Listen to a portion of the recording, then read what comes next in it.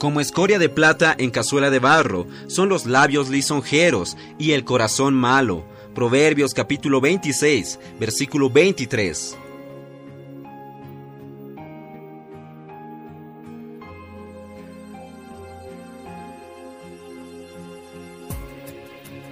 Oh Señor Jesús, amados hermanos, amadas hermanas, queridos amigos, gracias al Señor. Hemos llegado al último día de este mes, el mes de octubre, y en este día queremos hablar sobre un tema muy precioso en el libro Días más sabios. El título de hoy dice, Sinceridad.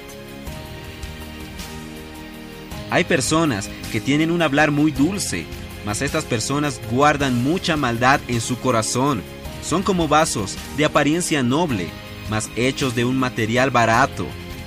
Podemos ver en Salmos capítulo 5, versículo 9 que dice, porque en la boca de ellos no hay sinceridad, sus entrañas son maldad, sepulcro abierto es su garganta, con su lengua hablan lisonjas.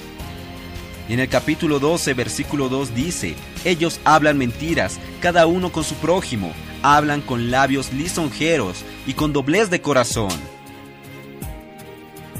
Oh Señor Jesús, y en la época del apóstol Pablo, habían falsos obreros que perturbaban lo que el apóstol había producido por medio del evangelio y predicaban a Cristo por discordia.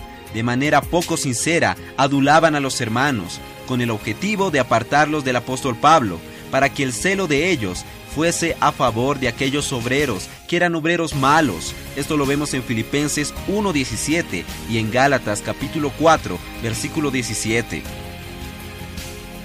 Y es por eso que nosotros debemos evitar cualquier forma de falsedad en nuestro proceder. Debemos cuidar con sinceridad los intereses de Cristo Jesús, aquellos intereses verdaderos, y también los intereses de las personas a quienes servimos. Amados hermanos, amadas hermanas, queridos amigos, debemos evitar toda forma de falsedad. Debemos ser sinceros en todo nuestro proceder. Señor Jesús, debemos andar de una manera pura, santa y limpia, irreprochablemente. Mas esto no podemos lograrlo por nosotros mismos.